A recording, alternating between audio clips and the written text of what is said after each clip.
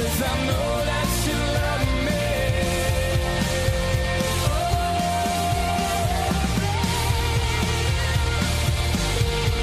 Lift up a shout of praise.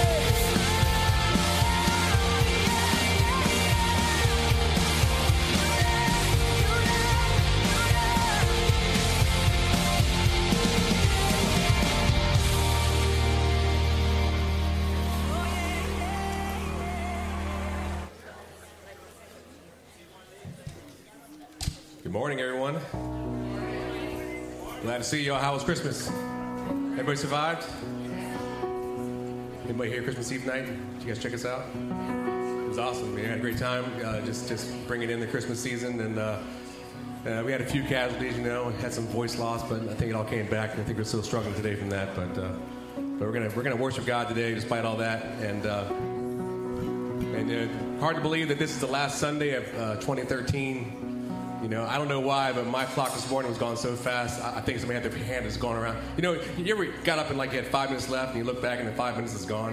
That's how it was this morning. I think everybody's like 10 minutes late this morning getting here. But you know, we're just gonna worship God today. We ask God to slow the clock down a little bit today, so we can all just like focus on Him and not worry about what time it is and you know where we got to do what we do today. So let's stand on up, and we're gonna sing this song called "Sweet Embrace." It's kind of rocking, so I want you guys to participate, you know, and get your hands clapping, get the blood flowing.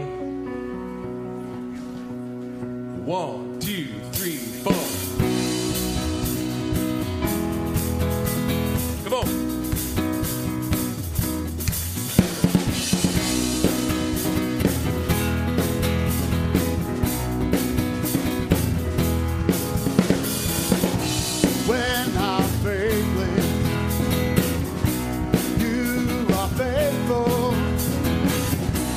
When I'm lonely, you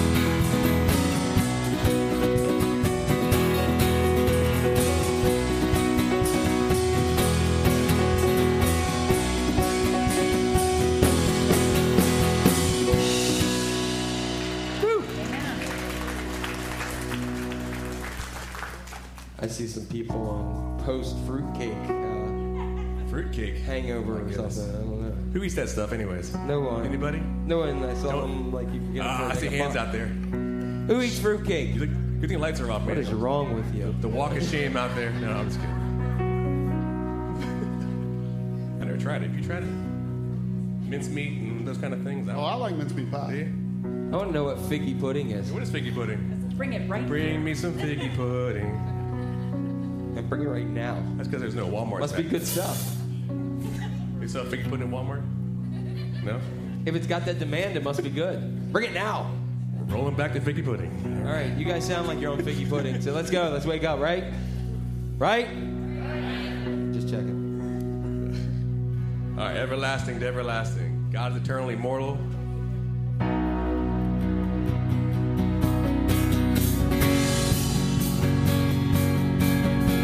Well, clap your hands. Join us in the Lord.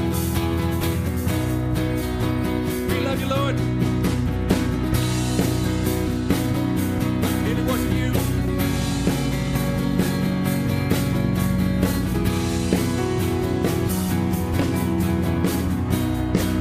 Sing it out loud with me. From everlasting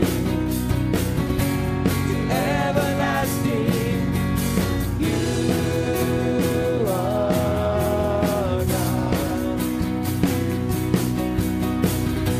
From everlasting to everlasting, you are God.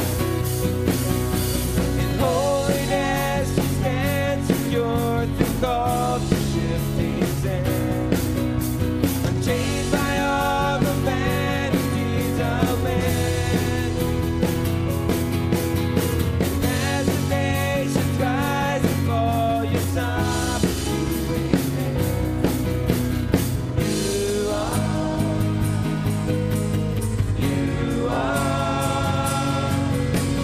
You are the one true God. Everlasting, everlasting, you are God. Let's get those right hands together again. Everlasting, let's sing it last the whole song. Everlasting, oh, you are God. Faithfulness. In faithfulness, your love extends through time turbulent. Adopting those who call upon your name. As the generation joins in song, faithful praise. You are, who is it?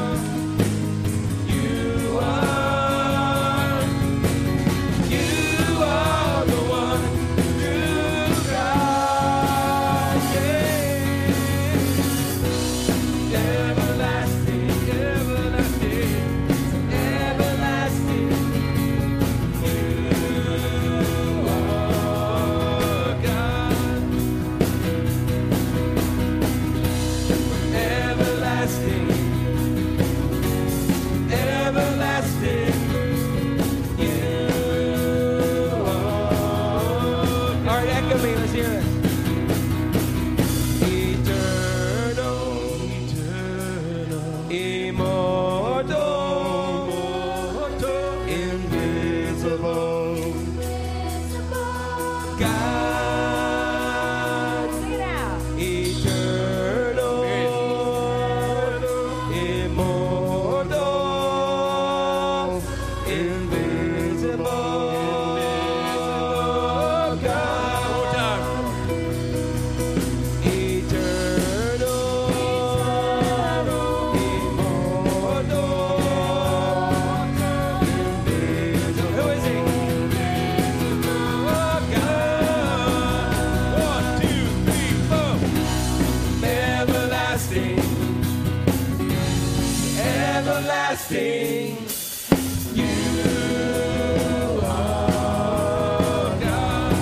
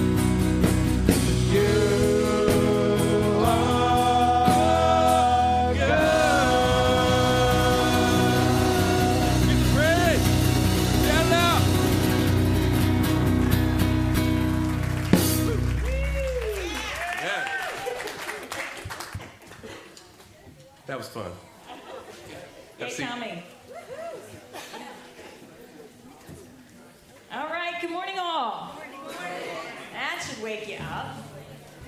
Hey, I wondered where Chris is. He's over there. Are you singing over there, Chris? Yeah. All right, good. All right. Good morning, everybody. Welcome to Haven Community Church. If everyone's standing around because there's not seats, there's a bunch of them up here now that the light's on. Maybe you can check it out. But we're glad you're here with us. If you're visiting, as we always say, we don't believe you're here by accident. So if you'd like to know more about our church, or if you're just visiting for the first time, welcome. Meet me out at the door after church, and I'd love to talk to you a little bit more and meet you.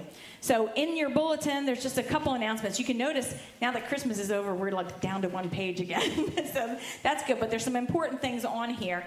Wanted to draw your attention to a couple. Specifically, we're going to be, after the first of the year, we're going to be having a membership class again.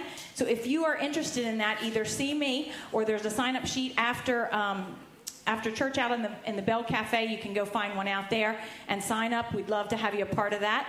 The second thing is an announcement in here that's in here for the first time. The leadership team is in need of some minor administrative support on a weekly basis.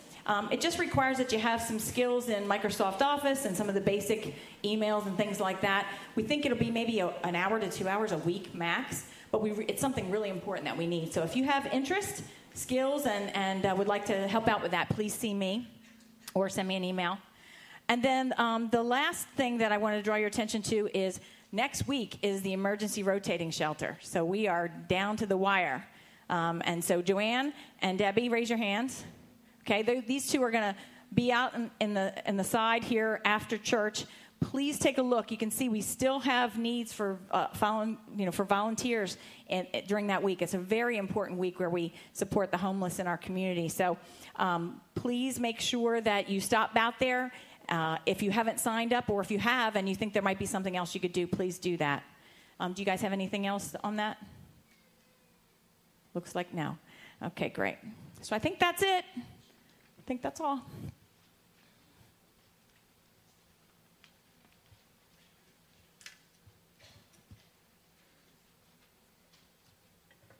This is from Rachel.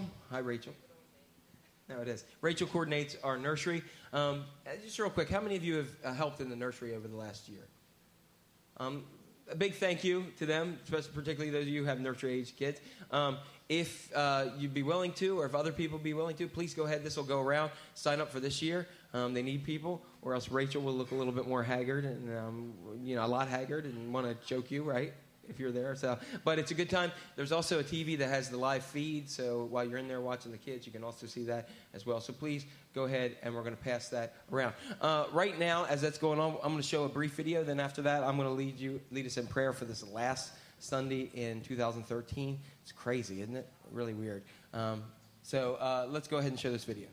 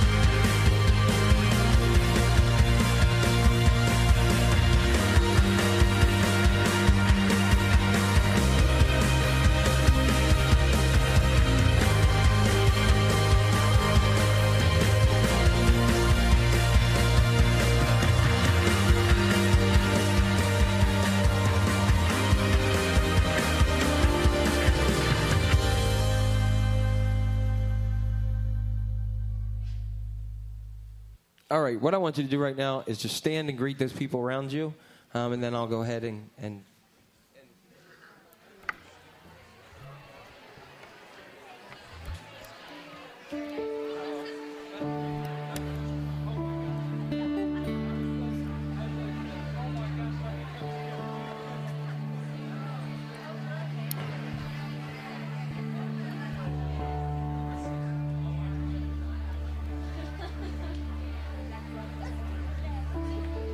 say hey to somebody you don't know if you don't know them. If not, that's all good.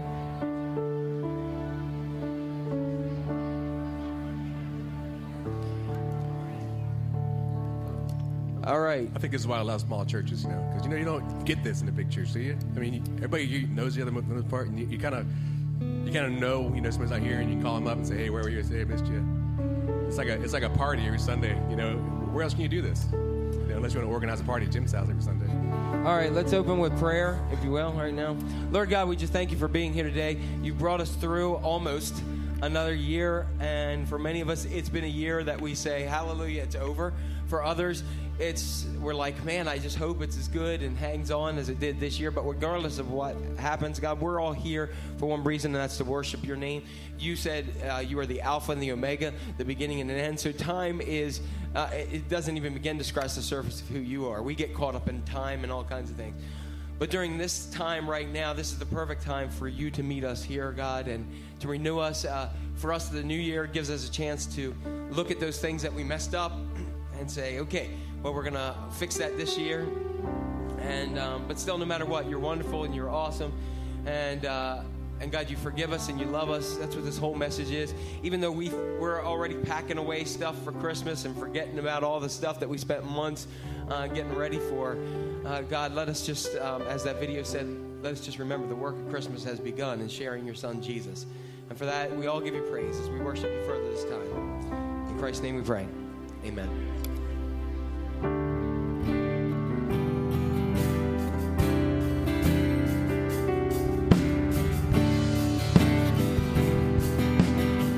Sing along. Lord of all creation, of water, earth, and sky. The heavens are your tabernacle. Glory to the Lord on high. God of wonders. God of wonders beyond our galaxy. You are holy, holy. The universe declares your majesty. You are holy, holy. Lord of heaven and earth. Lord of heaven and earth. Lord of heaven and earth.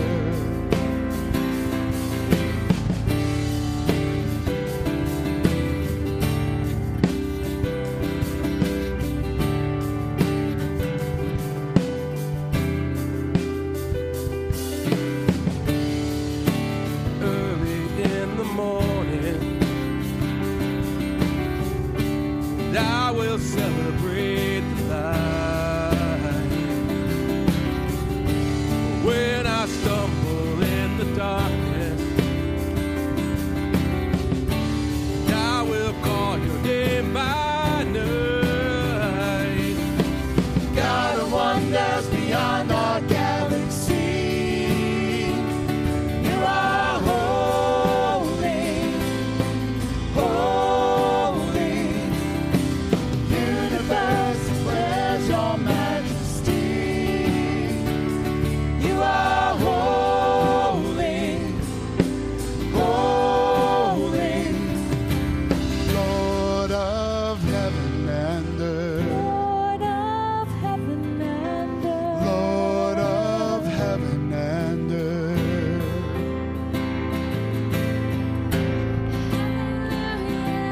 To the Lord of heaven and earth.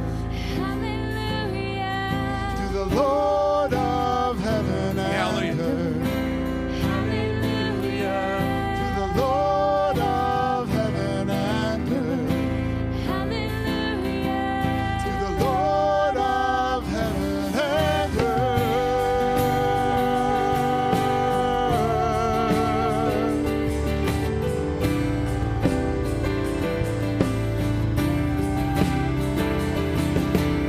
God of wonders beyond our galaxy.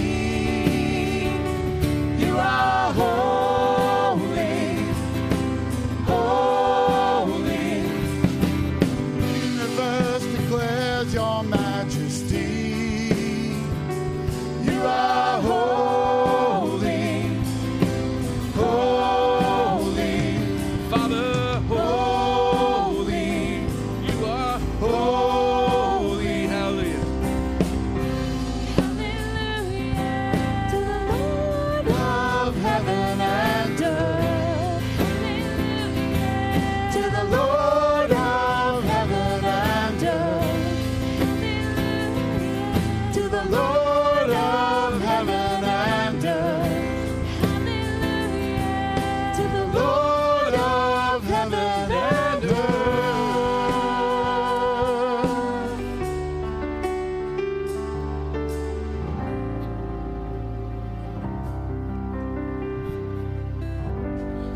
that bridge one more time together.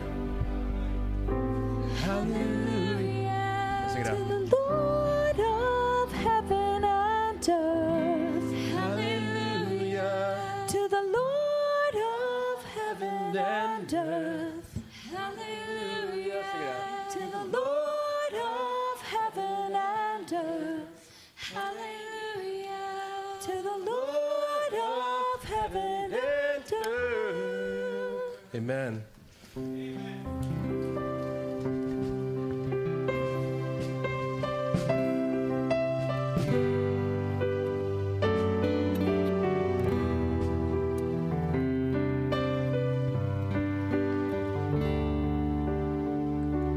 Bless the Lord, oh my soul, oh my soul. Worship His holy name. Sing like never before, oh my soul. I worship Your holy name.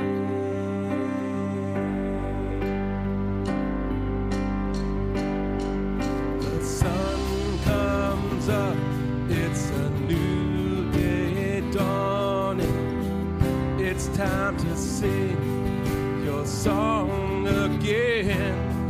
Whatever may pass and whatever lies before me, let me be singing when the evening comes. Let's hear it. Bless the Lord, oh my soul, oh my soul. Worship His holy name. Sing like never before, oh my soul. I worship Your holy name.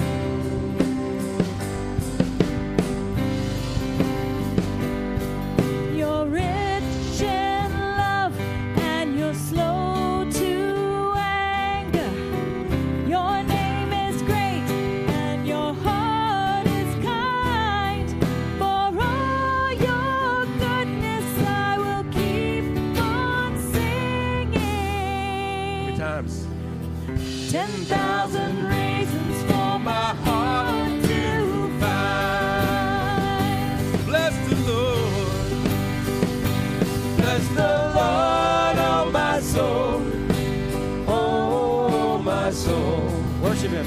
Worship Your holy name. Sing like never before, oh my soul. I worship Your holy name.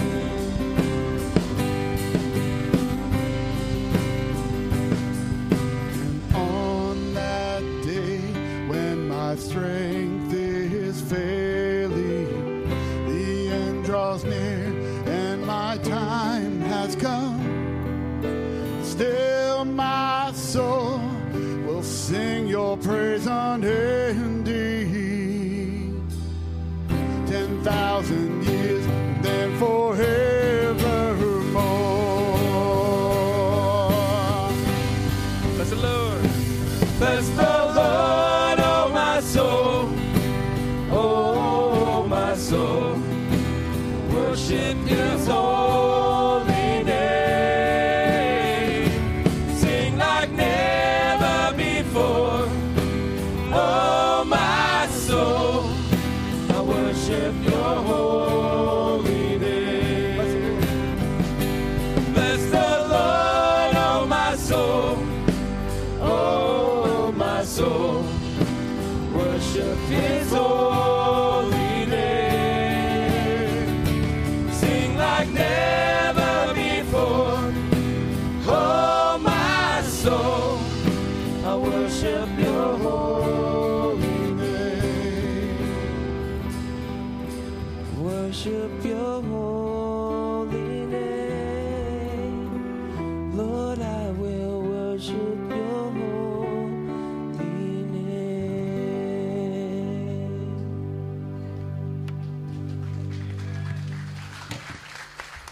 You may be seated.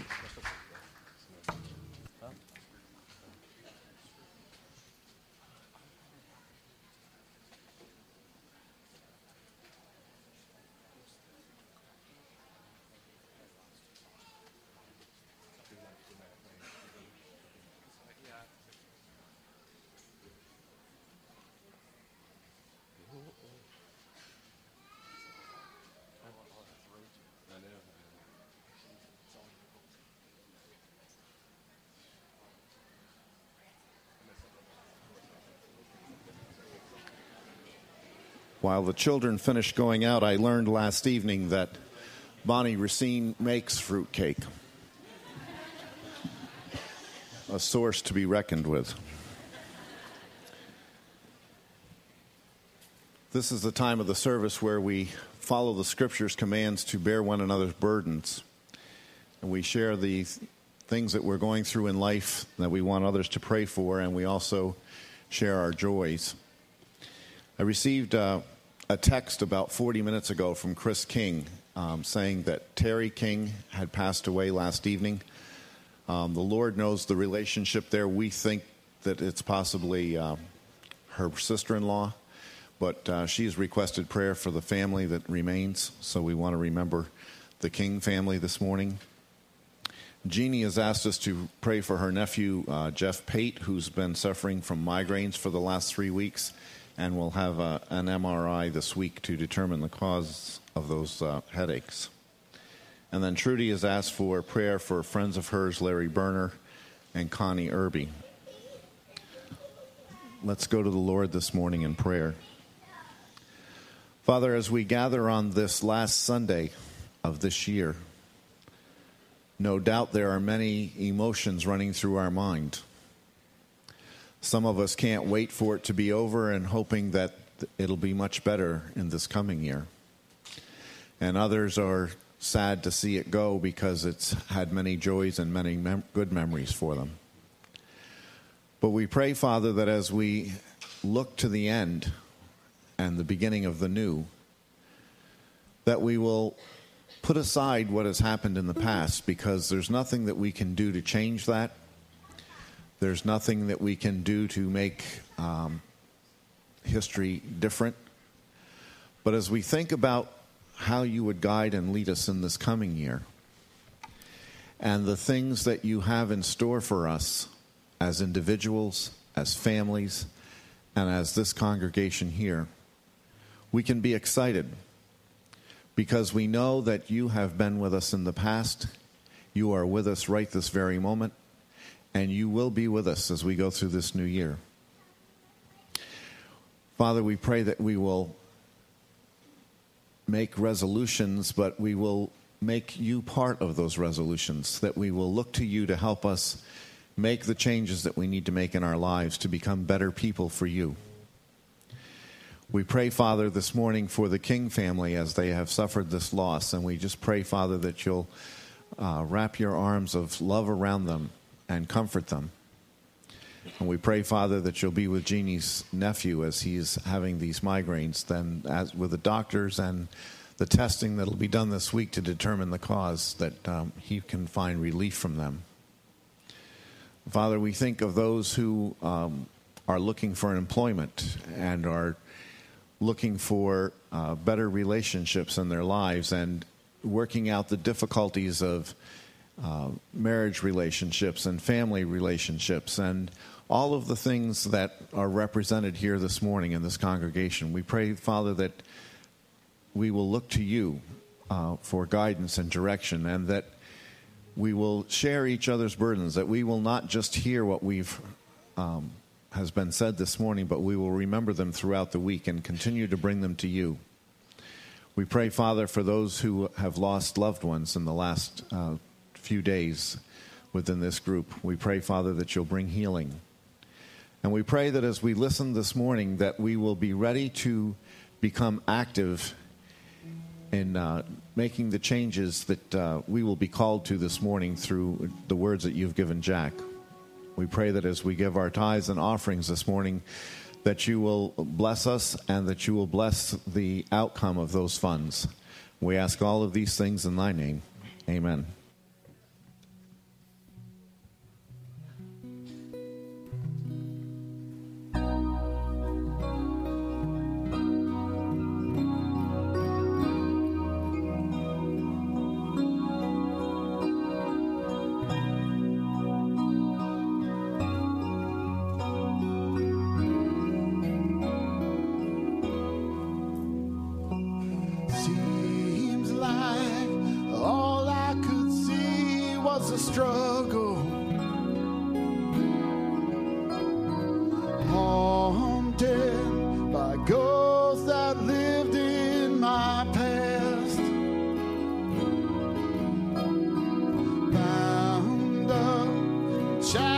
because of all my failures.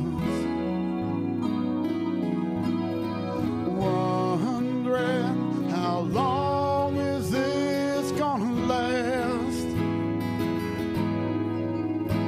Then you look at this prisoner, say to me, son, stop fighting a fight that's already been won.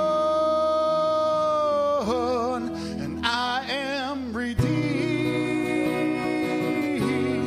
and you set me free.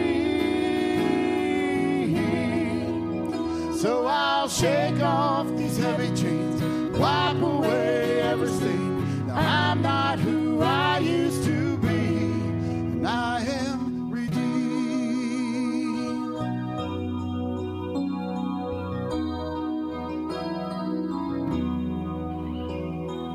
All my life I've been called unworthy, named by the voice of my shame and regret. When I hear you whisper, child, lift up your head, I remember, oh God, you're not done with me yet. 'Cause I am redeemed, and you set me free. So I'll shake off these heavy chains, wipe away every stain. I'm not who I used to be, because I don't have to be the old man inside of me, 'cause his day is long dead and gone. Because I've got a new name, a new life, I'm not the same, and I hope that will carry me home. And I am redeemed, and you set me free.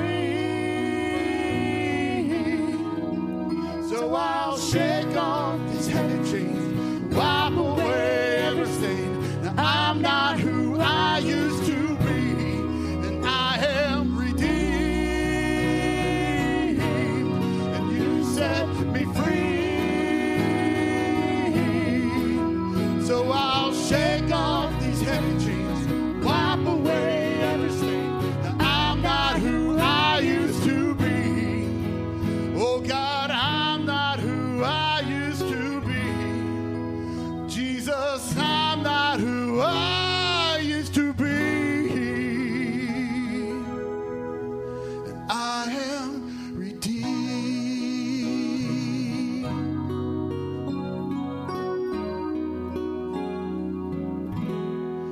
Thank God, redeemed.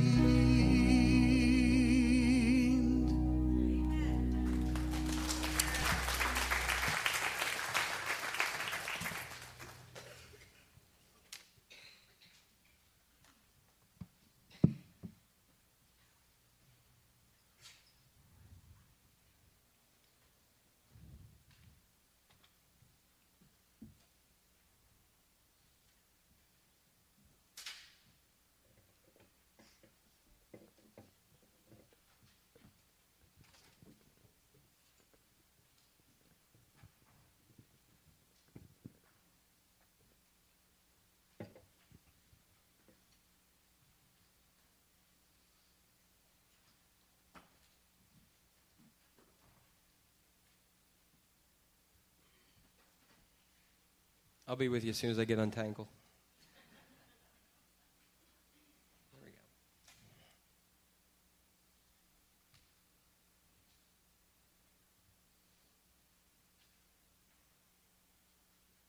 Guys, let me say that again. You guys look good? You're supposed to say yes. If you don't think you look good, just look in the mirror or something. I don't know. All right. Don't worry, I'm not going to mention anything at all about a football game today.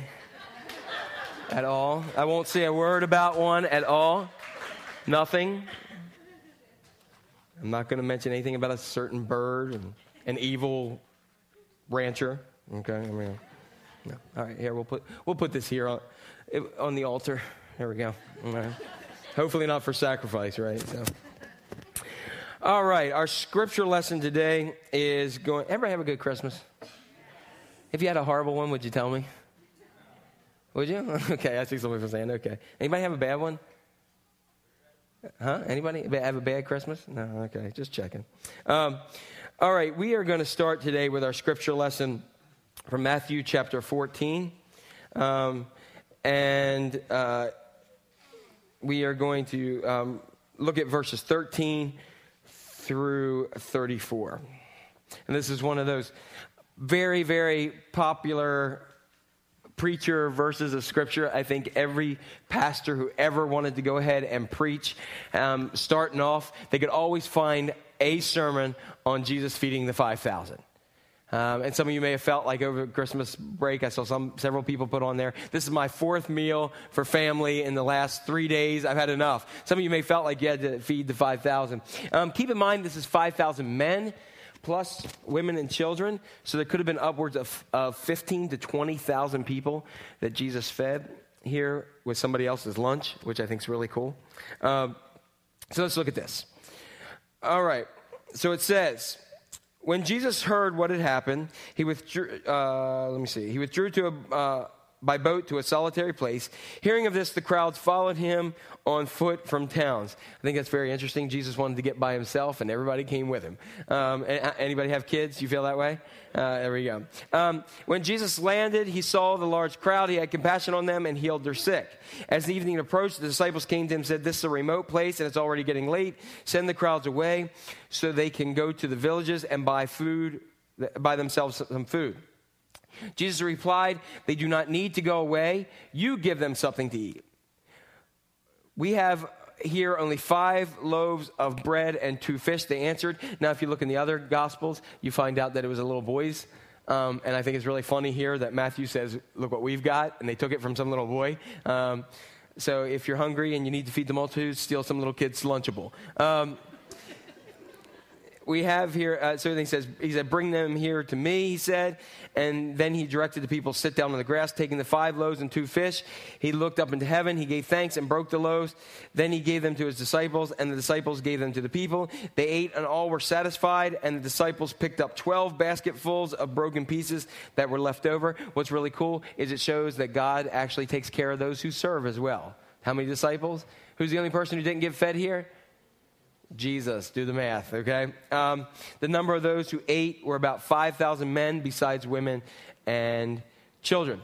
Then, immediately, Jesus made the disciples get into the boat and go ahead of him to the other side while he dismissed the crowd. After he had dismissed them, he went up on a mountainside by himself to pray. Later that night, he was there alone. Probably said, "Finally." And the boat was already a considerable distance from land, buffeted by the waves because the wind was against it. Shortly before dawn, Jesus went out to them, walking on the lake. And when the disciples saw him walking on the lake, they were terrified. "It's a ghost," they said, and cried out in fear. But Jesus immediately said to them, "Take courage, it is I, don't be afraid." "Lord, if it's you," Peter replied, "let me come to you on the water." "Come," he said. Then Peter got out of the boat, walked on the water, and came toward Jesus. When he saw the wind, he was afraid, and beginning to sink, he cried out, "Lord, save me." Immediately Jesus reached out his hand, caught him. "You have little faith," he said, "why did you doubt?"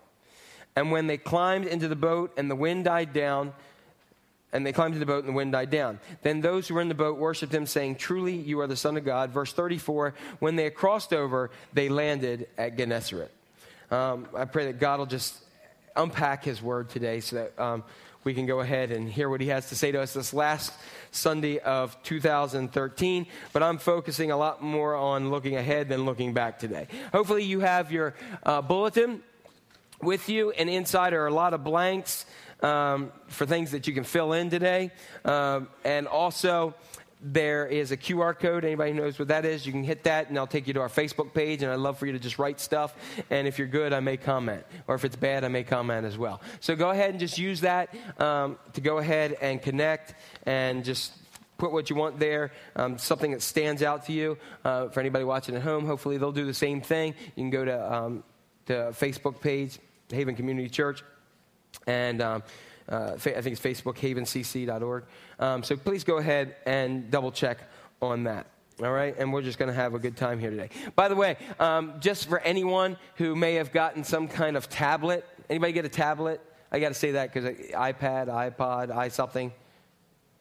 Okay, some people got some. There's some great free Bible apps out there. One is called YouVersion and is put out by lifechurch.tv. Yes, that is the name of a church. And it's a really awesome church. It's free, YouVersion, Y-O-U version. And they also have come out recently with YouVersion for kids, which is free. And it's all cartoons. It's awesome. So, and you know what really makes it awesome? It's free. And it's high quality free. So please go ahead, check that out. It's in all different formats, and that's some of the stuff I use every week. And you can buy individual programs. You guys ready for a new year? Yeah. Really? Yeah. Anybody sad to see 2013 go? No, why? It's like kind of losing your best friend, isn't it? You know, or your worst friend or your worst enemy. 2013. How many of you last year said, I can't wait for 2012 to go, so 2013 can be better? All right, how'd that work out for you? All right, so we're all still here by the grace of God. But you know what's interesting? Christmas has come and Christmas is gone. It seemed like we did a lot of work getting up to it and seemed like it was gone like that.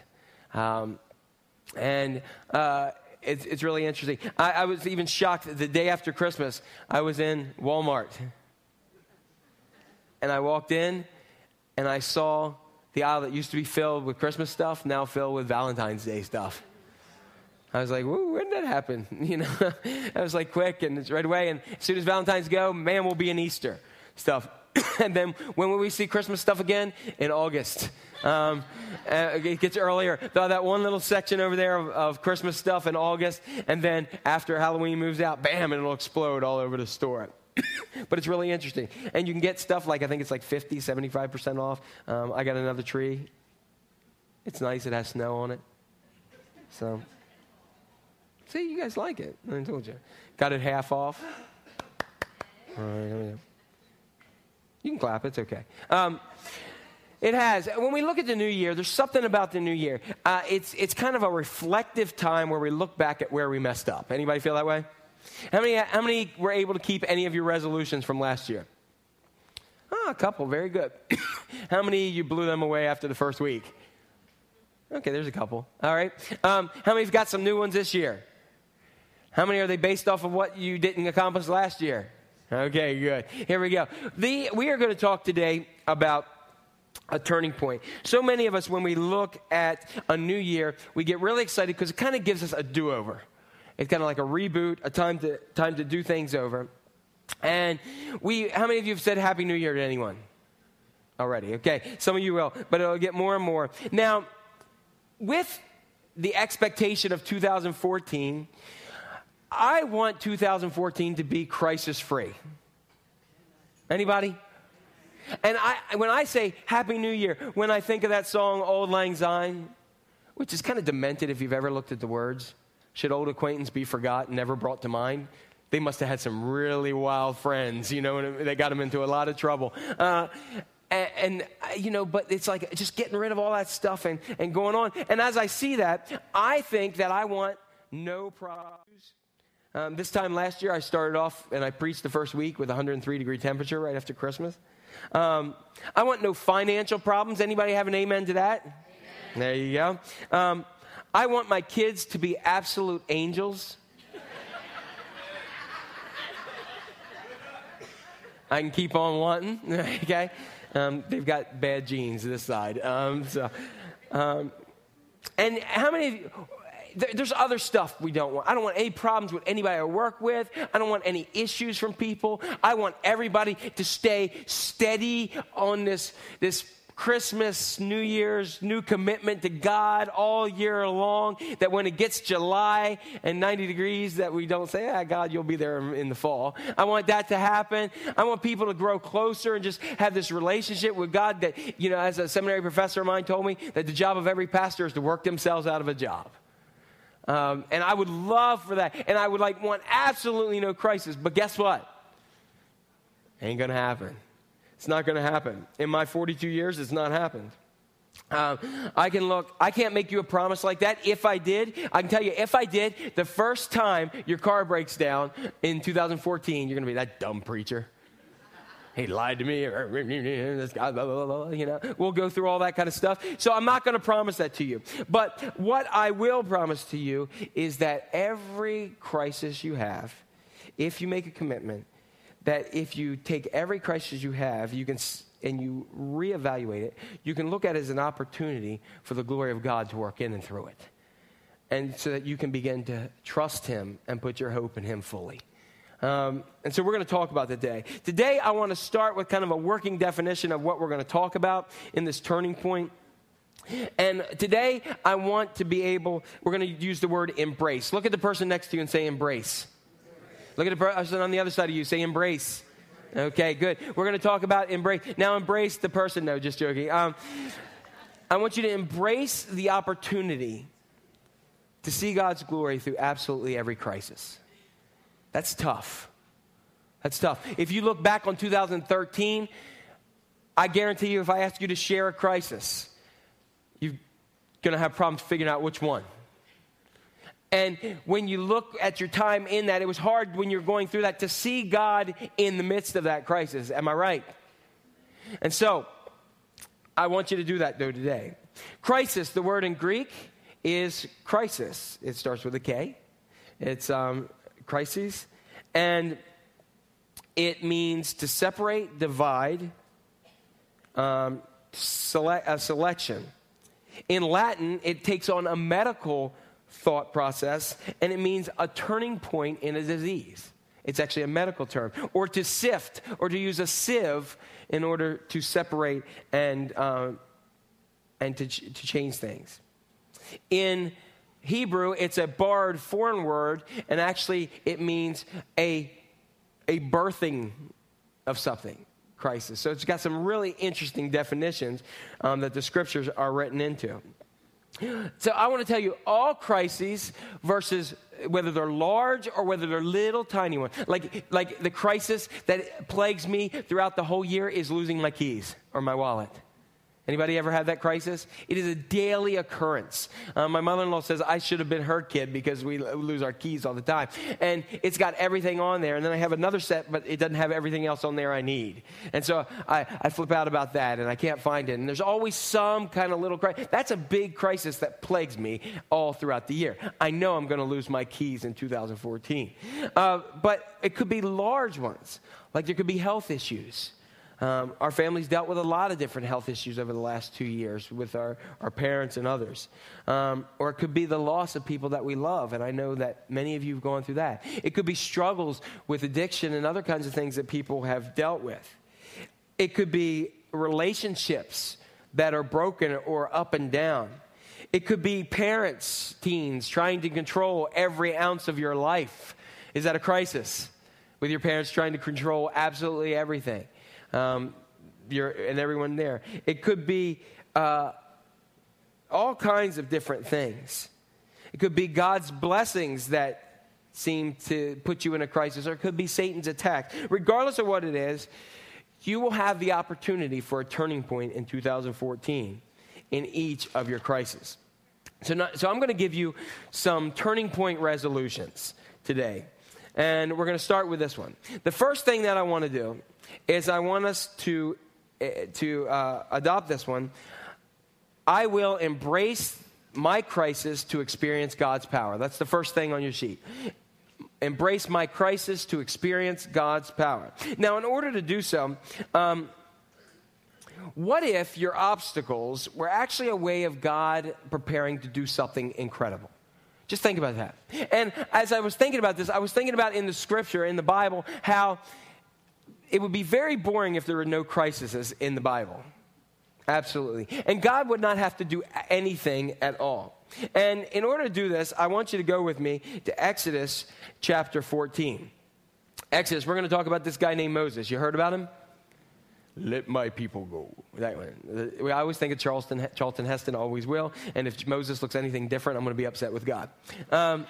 So I want you to turn with me to Exodus chapter 14, or it'll be up here.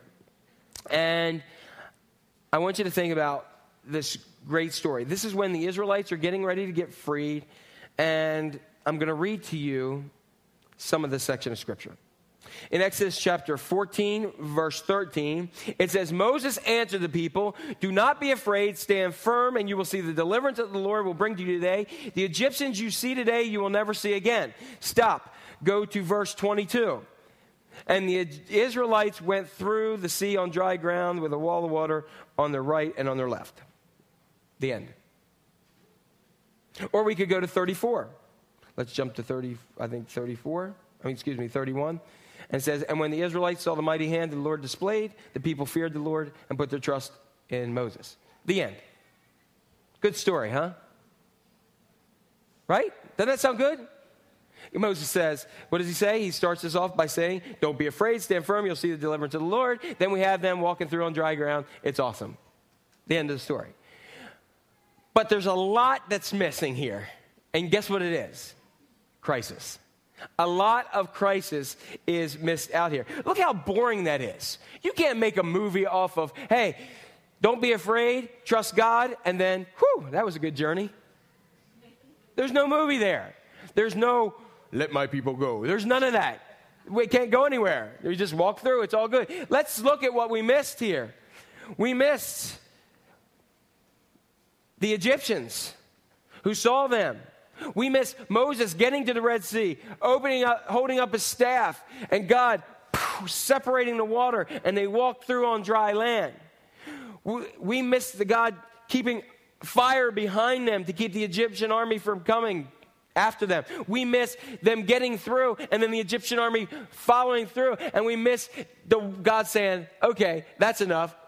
The waters coming over and engulfing the Egyptians, and the wheels of their chariots falling off before that and putting them in confusion, and then their bodies washing up on the shore, the people who were following the Israelites. We miss out on all that. That's the good stuff, am I right? I mean, anytime you look up a picture, go ahead and Google Exodus 14. I guarantee you it's a picture of water walled up and people walking across. You know why? Because that's a main point. But guess what? When they were all put on the shore and there was a little pathway coming through the wilderness here with the Egyptians and the Red Sea in front of them, I don't think they said, oh, hallelujah, praise God. This is an awesome experience. You know what the scripture tells us? That they said to Moses, you brought us all the way out here to die. We could have died in Egypt. The crisis is the point where God is God. And let's look at what happens here. We've missed out on all that stuff. And I can tell you something, that when the enemies arise in your life, you have a choice. You can retreat and get wiped out.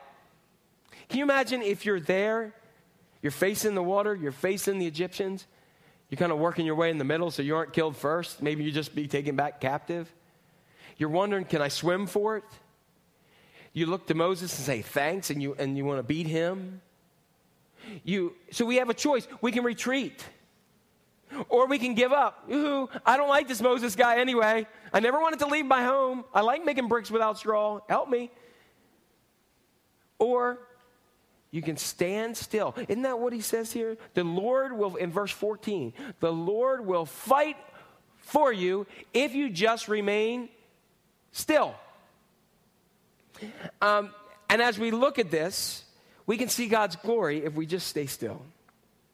One of the things that God kind of let me know in this point, and this is right underneath 15:22 in your bulletin, there is no victory without an enemy. We have no victories in life unless we have an enemy that's there. And one of the main things that we see here is that when I get to this point a year, I began to go through some mental things myself. And I go, whew, we made it. Like it's like you're coming up on the end of the year and you start to go, whew, I survived another one. Hallelujah. Another year, got the bills paid for this year. Woo, kids got Christmas, everything's good. And then I wake up and I'm like, darn ball dropped now. We got to start this again. Oh my gosh, it's January. I got to work 5 months again to pay government taxes. Oh no. Right? Does anybody go through this kind of stuff? That means I got to do this again. It's going to be so long again till we get to the end. And then next year I'll get to the point and I'll go, God willing, whew, made it again. And I've done that for 42 years in some capacity. Usually when I was younger, it was like, ooh, how many more days till Christmas? I want stuff, right? And when we look at this, this kind of mentality of like, I made it. And then I'll adopt, okay, Jack, well, this year's going to be different. This year's going to be different. You're going to do the right things. You're not going to get angry with anybody. Nobody at all. You're going to be a better husband, a better father, a better caring pastor, a better just everything. You're just going to be a better person. Anybody with me here? I can just turn around and preach to this thing here if you want. You know, I go through these things a lot. Or worse, I get to this point of the year and I'm confronted by my failings in 2013. And I'm confronted by the struggles that I have in my life. Anybody have any struggles? Struggles that not are necessarily outside me, but the struggles that are within me that seem to be winning the battle. And I don't take the opportunity to let God do a victory and show me his glory. Struggles, some of you here, I know, struggle with chronic pain.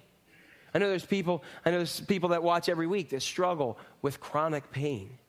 I'm sure there's just like, and often when I talk with people, they're between two worlds. One world is, oh God, take this away. And the other one is, I just had enough. I'm tired of hurting. I'm tired of just being hurt. Others will struggle with depression.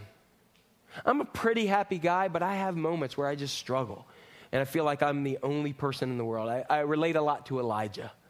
I say, God, you've killed all the other ones and it's just me. Anybody with me in that boat? Because it's nice to know when I'm down like that somebody else is as miserable as I am. Misery loves company, right? And it just seems to have such a hold on us. Or it could be finances, which can bring depression at times. You start to worry about finances and struggle with that, and you don't do well with managing budgets and other kinds of things. And I got to tell you, I pray for everybody in here, that those people that are dealing with pain and struggling, I pray that God will remove that from their bodies and their lives. For people who deal with depression, I help counsel with them, and I also help pray for them that they'll get through this and find the joy of the Lord as being their strength. And others struggle with financial blessings, and one of the things I ask them is, do they give to the Lord? Do you honestly give to the Lord of your time, your gifts, your money, and your talents? I pray financial blessing over you this year, not so that you can build a house that's bigger and larger like Solomon did in the Bible. I always love that. Solomon built the temple, but he built his house 3 times the size. Boy, does that preach. You know? But I pray that God's blessing on you so that you can tithe, not so that this church has tons of money, but that so we can send it out.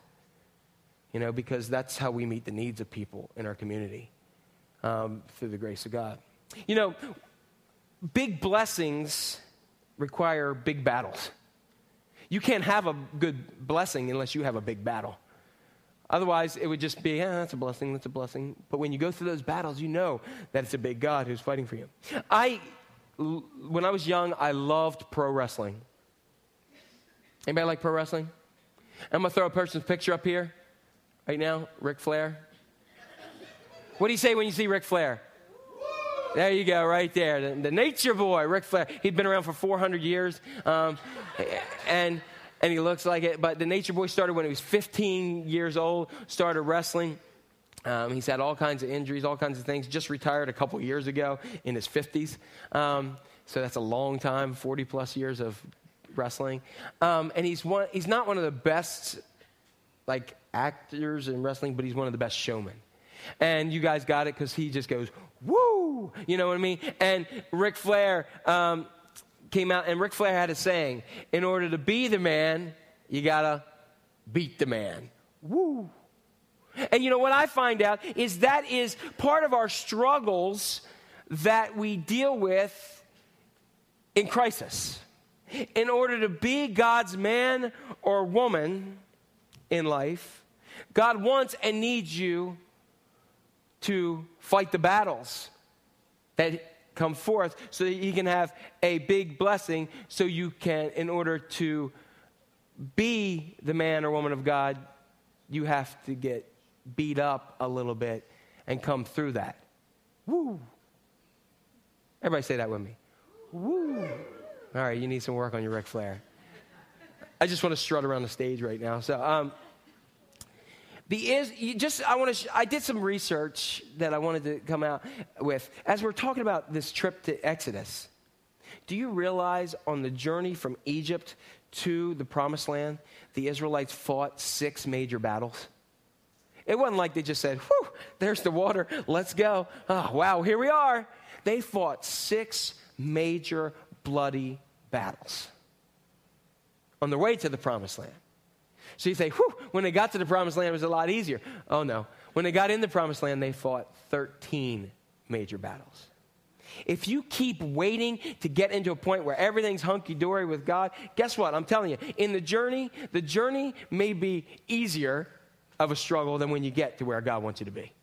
Because when you get to where God wants you to be, you've got enemies.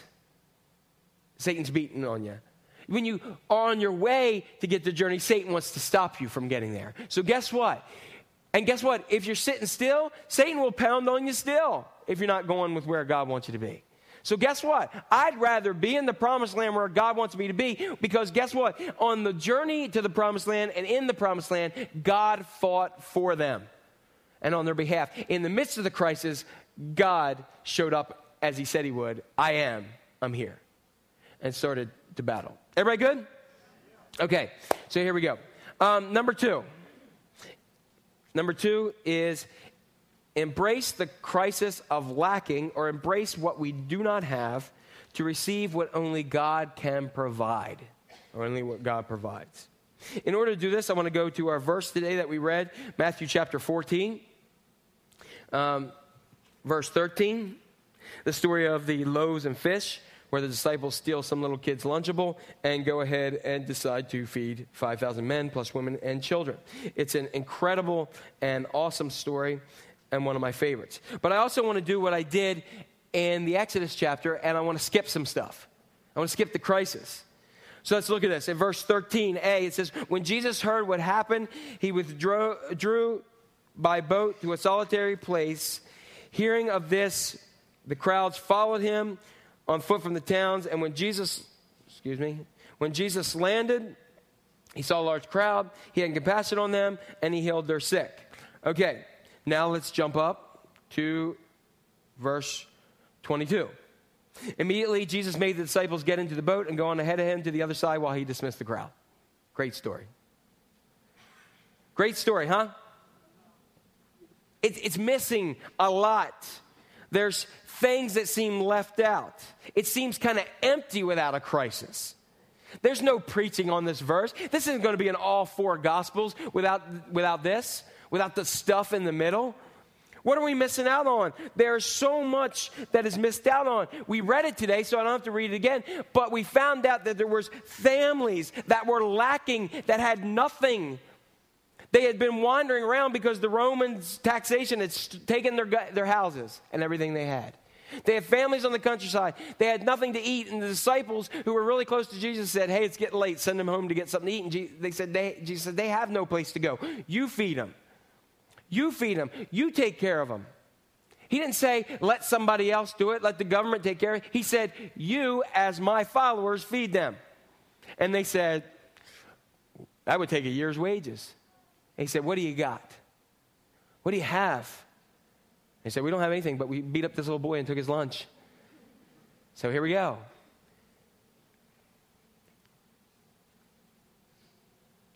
There was a lacking that was so great, but that lacking created a way for God to prove himself as Jehovah Jireh, God the provider. A little boy's lunch in the hands of Jesus met the needs of 5,000 men plus women and children, 15,000 people. 15,000, think of that.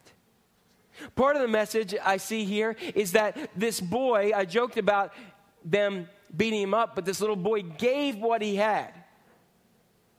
unselfishly. He could have justified and said, you can cut this in 50 different ways. It's still not going to begin to scratch the surface. But unselfishly, he gave what he had, not waiting to go ahead and have something he didn't have to meet a need. He went ahead and gave out of what God had provided him, and he put it back in the hands of God. And when he did, he had a non-narcissistic self-approach way. He gave it to Jesus, and that was a launch pad to meet the needs of others. So my question to you is, what do you have that God has given you that you need to put back in his hands to meet the needs of people today? What is that? What is that crisis that you don't have? That's a whole other sermon I can go on about. I'll save that for 2014. You may be going into a new year lacking. And I'm not just talking about money. I'll come back to that. I'm talking about you may be lacking, which I think many people lack, is commitment. You may be lacking a commitment to your wife, your husband, your children, your job, your church, your whatever. That you've made a commitment and you're not living up to that. You may be lacking in commitment. You may be lacking in willpower. Some of those New Year's resolutions that you raised your hand about, I bet you most of those fell because you lacked in willpower. But guess what? That's a cool thing, because when you get into that, say, you know what, God? You know, I love chocolate cake. I love it.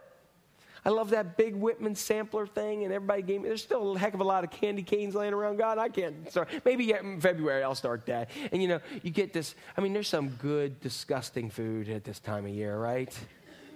It just sticks on you. I mean, it just, you know, good stuff. And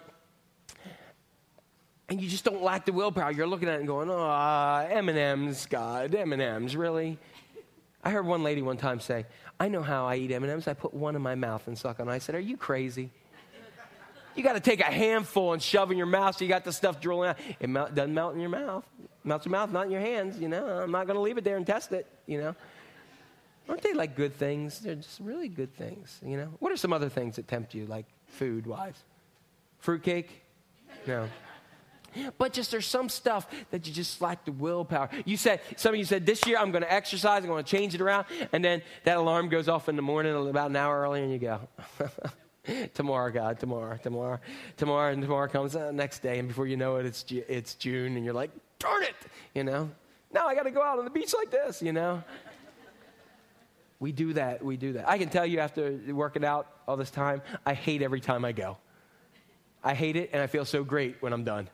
It is the biggest joy. When I'm walking in the locker room, when I'm walking out of the locker room, and somebody that I know is walking in, they said, how you doing? I said, I'm great now. I'm done. You know? But guess what? The next day comes.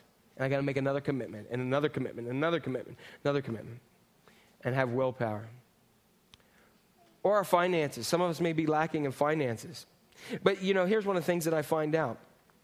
And I have this on your bulletin under Matthew 14. When we lack or don't have, it begins to have us focus on what we do have and what is in front of us. We are still the wealthiest people in the world. Now, I know everything costs more here than the rest of the world, but guess what? We still are wealthier than more in the world. I was looking through some pictures of 2013, and there was somewhere over in Asia, I believe, where people were... there was a riot squad in because people were asking for double their salary, which was $7.50 a week is what they wanted. $7.50 a week. You know, but I think as we learn in this, we learn what God wants to do with our lacking, where we don't have it. Maybe in your lacking this year, God will help you sit down and put together a budget. God will help you put together a budget. And I believe that God will prove to you the benefits of tithing if you'll just take a step of faith.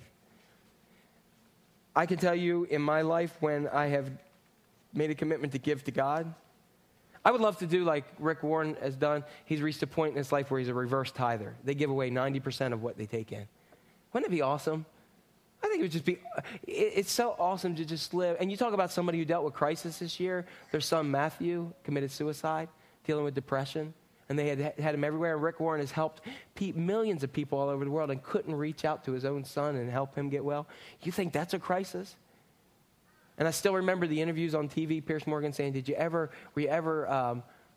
stop believing in God? He said, no. He said, because I knew God's the only one who can get us through. That's God crisis, working through it. Who wants to be blessed by God in 2014? Who wants to be blessed, really blessed with God? How about if God went ahead and blessed you with some pavement? Anybody? Anybody want some pavement? What about if God blessed you with a part of a gate? I'd really like that, to tell you the truth. You know why? Because when I look at Malachi 3:10, and I didn't put it in your bulletin, but I got it here. This is a life verse. It says, I am the Lord all-powerful, and I challenge you. Look at that. I challenge you to put me to the test. This is the only place in the Scripture God says, put up your dukes. Let's get down to it. Pat Benatar. Put up your dukes. Let's go. I dare you. God says, I dare you to test me. I dare you. Look at the person next to you and say, God dares you. God dares you. He says, I dare you. I dare you to bring the entire tithe, the entire 10% into the storehouse so that there will be food, which was money and life then, so that there will be food in my house. And the reason why was because they took that and met the needs of everybody else with that. And then it says, then, you notice it's a conditional statement. I dare you to test me. And when you just test me on that and you act upon it, see, there's pick up the test, dare you, then I will do this. Then I will open the windows of heaven and flood you. Look at the person next to you, the opposite side. Say, flood you. Don't say that too bad somewhere. Flood you, okay? Flood you with blessing after blessing. Guess what? When we give to God and test him on this and meet the tithe and do this, then God says, awesome. You're trusting me, so here's what I'm going to do. I'm going to kick open the windows of heaven, and I'm going to pour out blessing. And you know what's really cool? The stuff that we consider blessings, gold and pearl, are just used as pavement and gates in heaven. Think about that. Anybody pave your driveway with gold this year? I don't think so. If I called S&M Paving and said, could you please pave my driveway with gold? They'd be like, sure, but it's going to cost a heck of a lot. They won't have to work the rest of the year. But God says the things that you think are so important, I use as cement and pavement. That's my asphalt. He said, those things that you put on your gates, that you know, the things that you wear around your neck and are so beautiful and you think that are awesome here, guess what? You know what I do with that? I make gates out of them.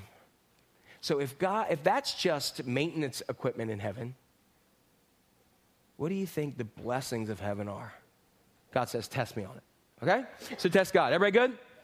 All right, here we go. So you can test God that way. You know, one of the things that we lose track of is that offering is not something that we just throw at. It's an act of worship, an act of commitment and love for God. Ask God where you're lacking. We have poor and homeless in our community. That's why we support the Parish Foundation. That's why we support the rotating shelter. And Joanne and Debbie, am I right? Are there still vacancies there? Still vacancies there. They still need people. There is a need. What we're saying is there is a need here. Why are we doing it as a church? Because there is a need here. Because in our communities, as I ride up and down the roads, there are people living out in the woods. That snow we had after church last week, there were people living out in the woods. But fortunately, there's a homeless shelter where they can live. Because churches finally got their own narcissistic self out of the way and went ahead and came together in order to accomplish something for God. That sounds like a good plan, doesn't it? So we need people. We should be turning people away that want to sign up for this. And you know what? Kids, every kid that's gone loves it and touches people's hearts. Am I right? Same thing with the Parish Foundation. Every time. When's our next Parish Foundation? 19th. Need people? Need food? There you go. There's a need. In need, God's glory is shown. Now, I got to tell you, God allows you to be the little boy with 2 fish and 5 loaves of bread. What have you got that he can use? Now, I got to tell you, as you well know, I am a huge Eagles fan. all right? And I talk a lot about sports. I will talk and say, what we need is this, and we need a linebacker, we need this, and we need that, and we got to make sure we have this, and we need that, and we got to keep kicking off deep. And I can talk sports with anybody. I got my own game plan today in case Chip Kelly needs to talk about it. You know, I got my game plan together, and I always throw we and why. And you know, when they screw up in the game, I'll say, what is wrong with Kerry Williams? We should have left him with the Ravens. He's horrible. And I'll say that kind of stuff. Right, Jeff? He's awful, right. And so I'll say this, and then I'll say, why don't we? And I'm always throwing in we. But last time I checked, I have never put on a uniform for the Eagles. They have never said, ladies and gentlemen, Jack Cohen, so I can come out like this, yeah, you know, with all the people yelling. I'll be screaming at home like a fool. But they have never called and said, Jack, where are you? It's Sunday. We need you here. We can't continue. Postpone kickoff. Jack Cohen's not here. They've never, ever done that. And yet I throw that we in all the time. You know why? Because I'm not participating. I have not participated in one kickoff, one offensive call, one defensive call, one anything. I've been in the stands and gone, woo! Fly, Eagles, fly. High five, woo! I've done that plenty of times. And watching my TV, I've said some really ungodly things at the television. But that's the limit. Because I may say that's my team, but I don't participate and I'm not part of that team. So many times in the life of the church, and some of us even here in 2013, became spectators in the team of Haven. And rather than saying, God, woo, that's my church, and being part of it and participating and giving those loaves and fish and giving of yourself to God, you sat back. It's bad for Haven, but it's worse for you. Because you're never, ever going to be able to connect with what God's blessing is for you. If that little boy hadn't taken his lunch and walked by, we would have never even heard about him in life. But he was willing to give it and willing to utilize what he had and to be who he was in order to meet what God has. I believe in 2014 we need to embrace Philippians 4:19. Philippians 4:19 is a great verse, life verse. And here's what it says. It says, and my God will meet all your needs according to the riches of his glory in Christ Jesus. You want more of the Lord in your life? Then take Philippians 4:19 to heart. Hunger. Jesus told them, blessed are those who hunger and thirst for righteousness, for theirs is the kingdom of heaven. Number 3. Embrace the uncertainty for God to prove his potential. Embrace the uncertainty. You know, there's so many things that are uncertain this year. I'm uncertain about my kids. I'm uncertain about ministry. I'm uncertain about family. I'm uncertain about everything around me. Anybody else uncertain? And in that uncertainty, you may have uncertainty about your job.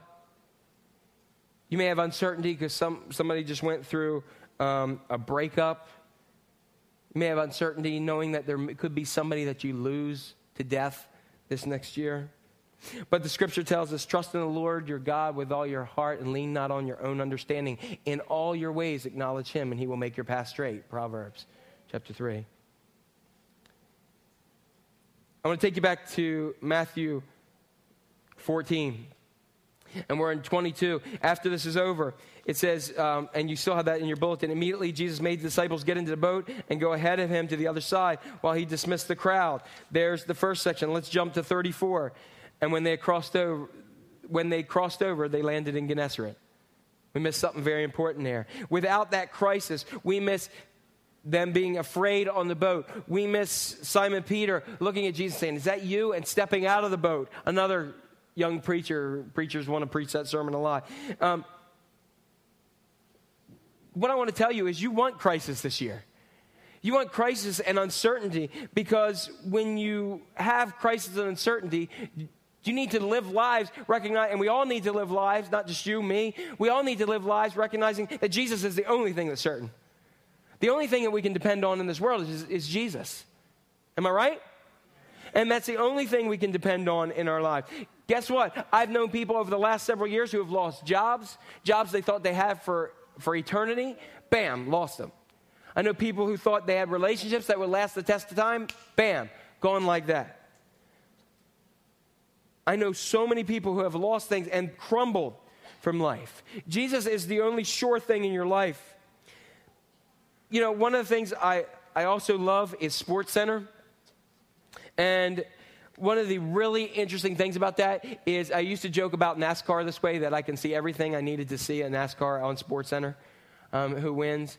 But it's not true, actually. I went to an event and you get to see a lot of cool things. And particularly with football, I want to see them line up. I want to see the chess match. I want to see each hit. I want to see all those kind of things. Yeah, I can find out the final score at the end, but I like the grudge match in between. I like that. I like that chess match between coaches and defenses and offense. I get a kick out of that. Anybody else with me here? Like that kind of stuff? And so, just as in the scripture, I could see that Jesus said, hey, get in the boat, and I'll meet you on the other side, and recognize that they were going to get to the other side. But I love the story about the crisis. I love the trust from God in the midst there.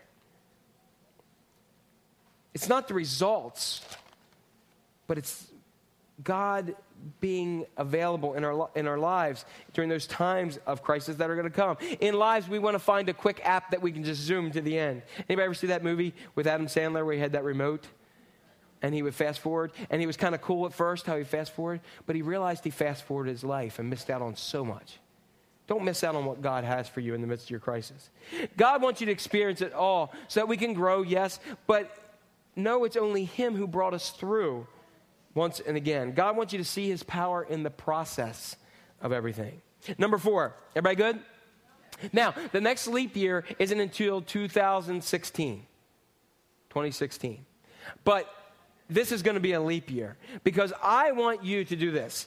I want you to leap. Everybody say leap. I want you to leap into someone else's crisis and share God's greatness and His word. We don't like to jump into other people's crisis, but I want you to. I want you to do what it says in 1 Corinthians chapter 1, verses 3 and 4. And it says this, praise be to the God and our Father, Lord Jesus Christ, the Father of compassion and the God of all comfort. Verse 4, here it is. Who comforts us in all our troubles. Why?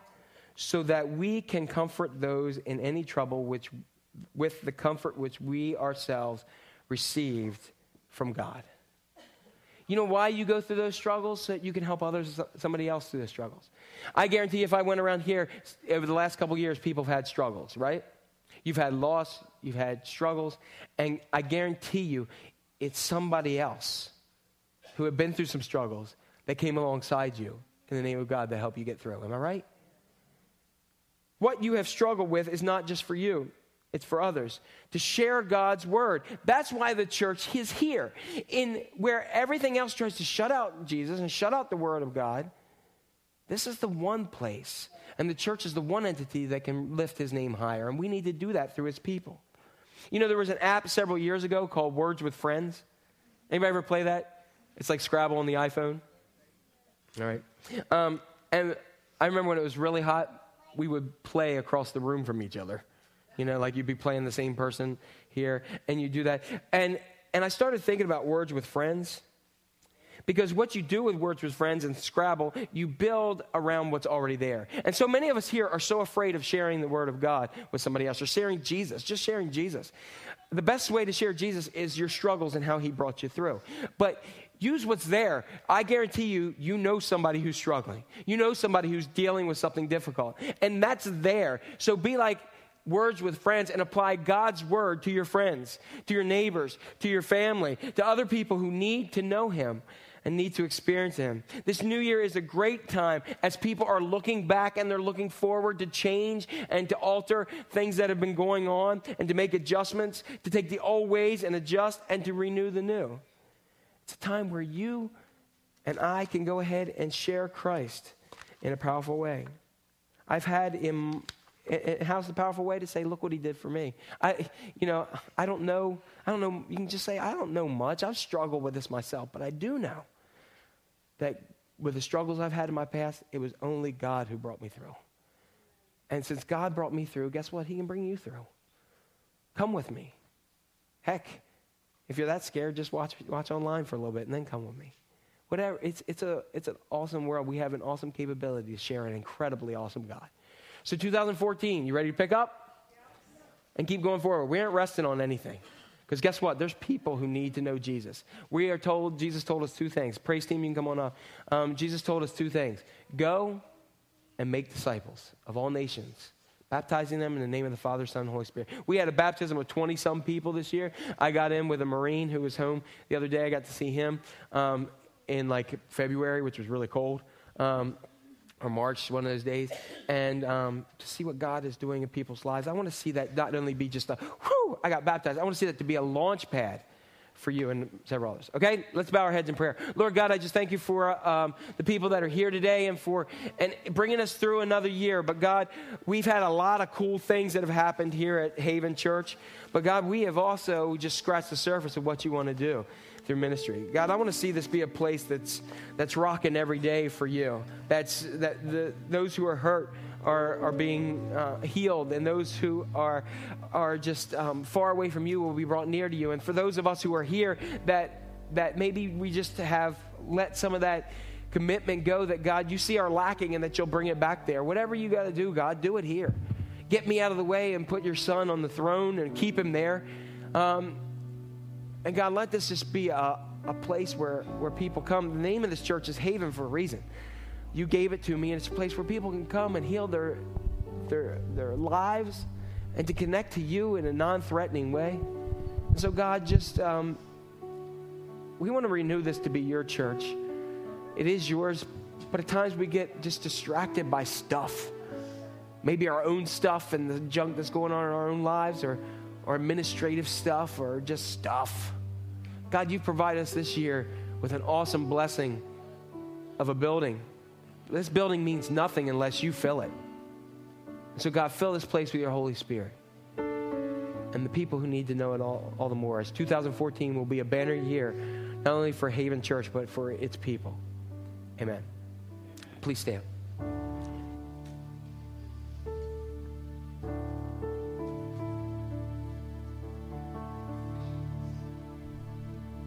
So I love singing songs. I love playing music, but more importantly, I love the message of this song.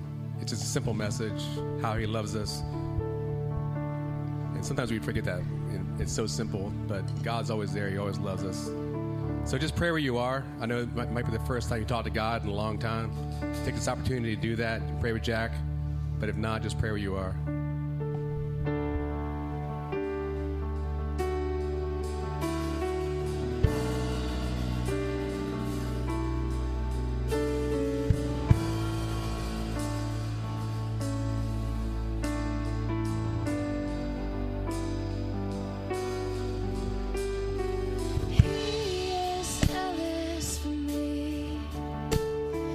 Love's like a hurricane. I am a tree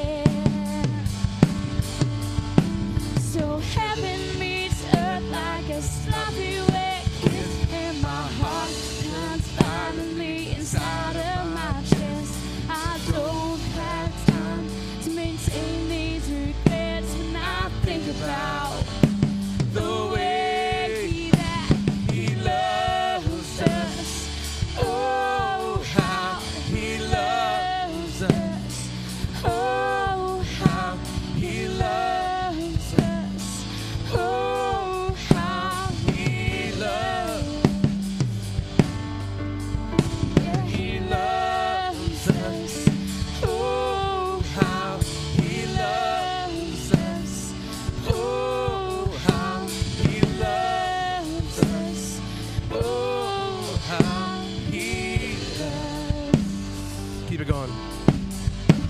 He loves us. Oh, how he loves us. Oh, how he loves us. Oh, how he loves. Yeah, he loves us. Oh, how he loves us. Oh, how he loves us. Oh, how he loves. Yeah, he loves us. Oh, how he loves us. Oh, how He loves us. Oh, how he loves. One more time before we look at it. He loves us. Lift it up.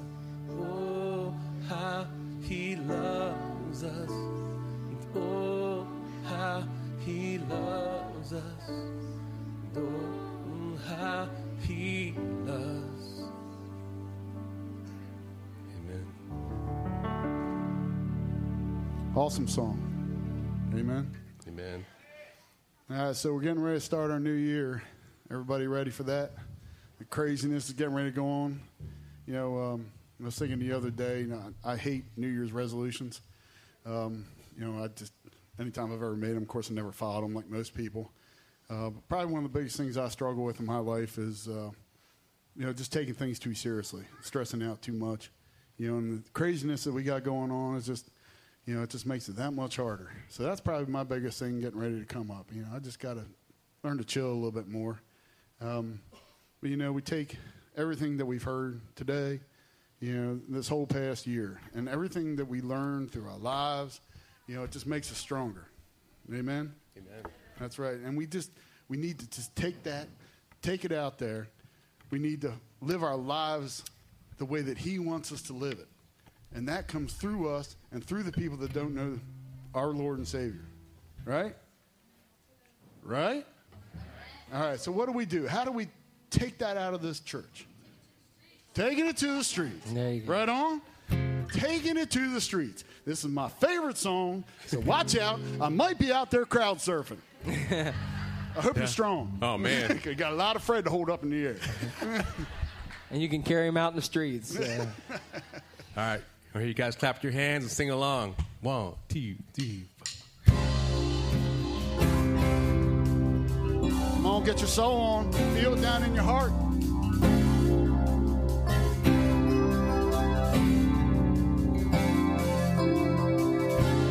You don't know me, but I'm your brother. I was raised here in this living hell. You don't know my kind in your world. Fairly soon the time will tell.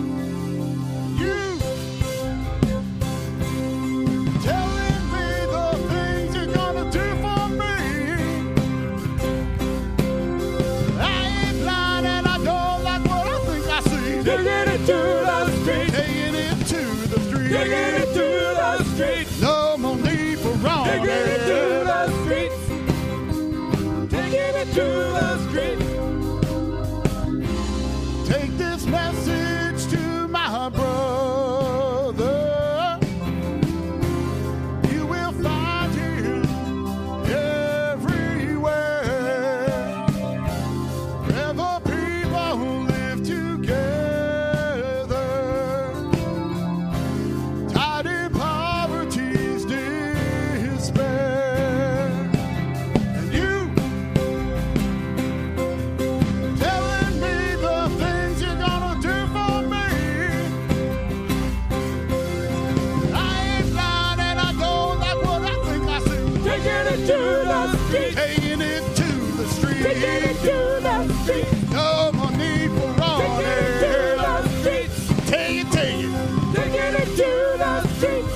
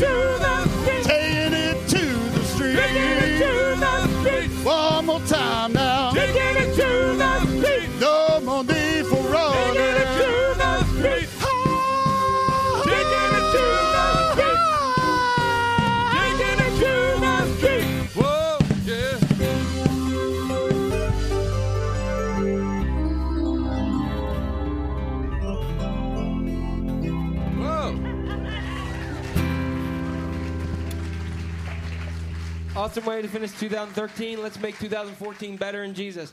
High five, hug, knuckle punch, something. Do that. Somebody say, "Merry, Happy New Year," whatever it is. Bye.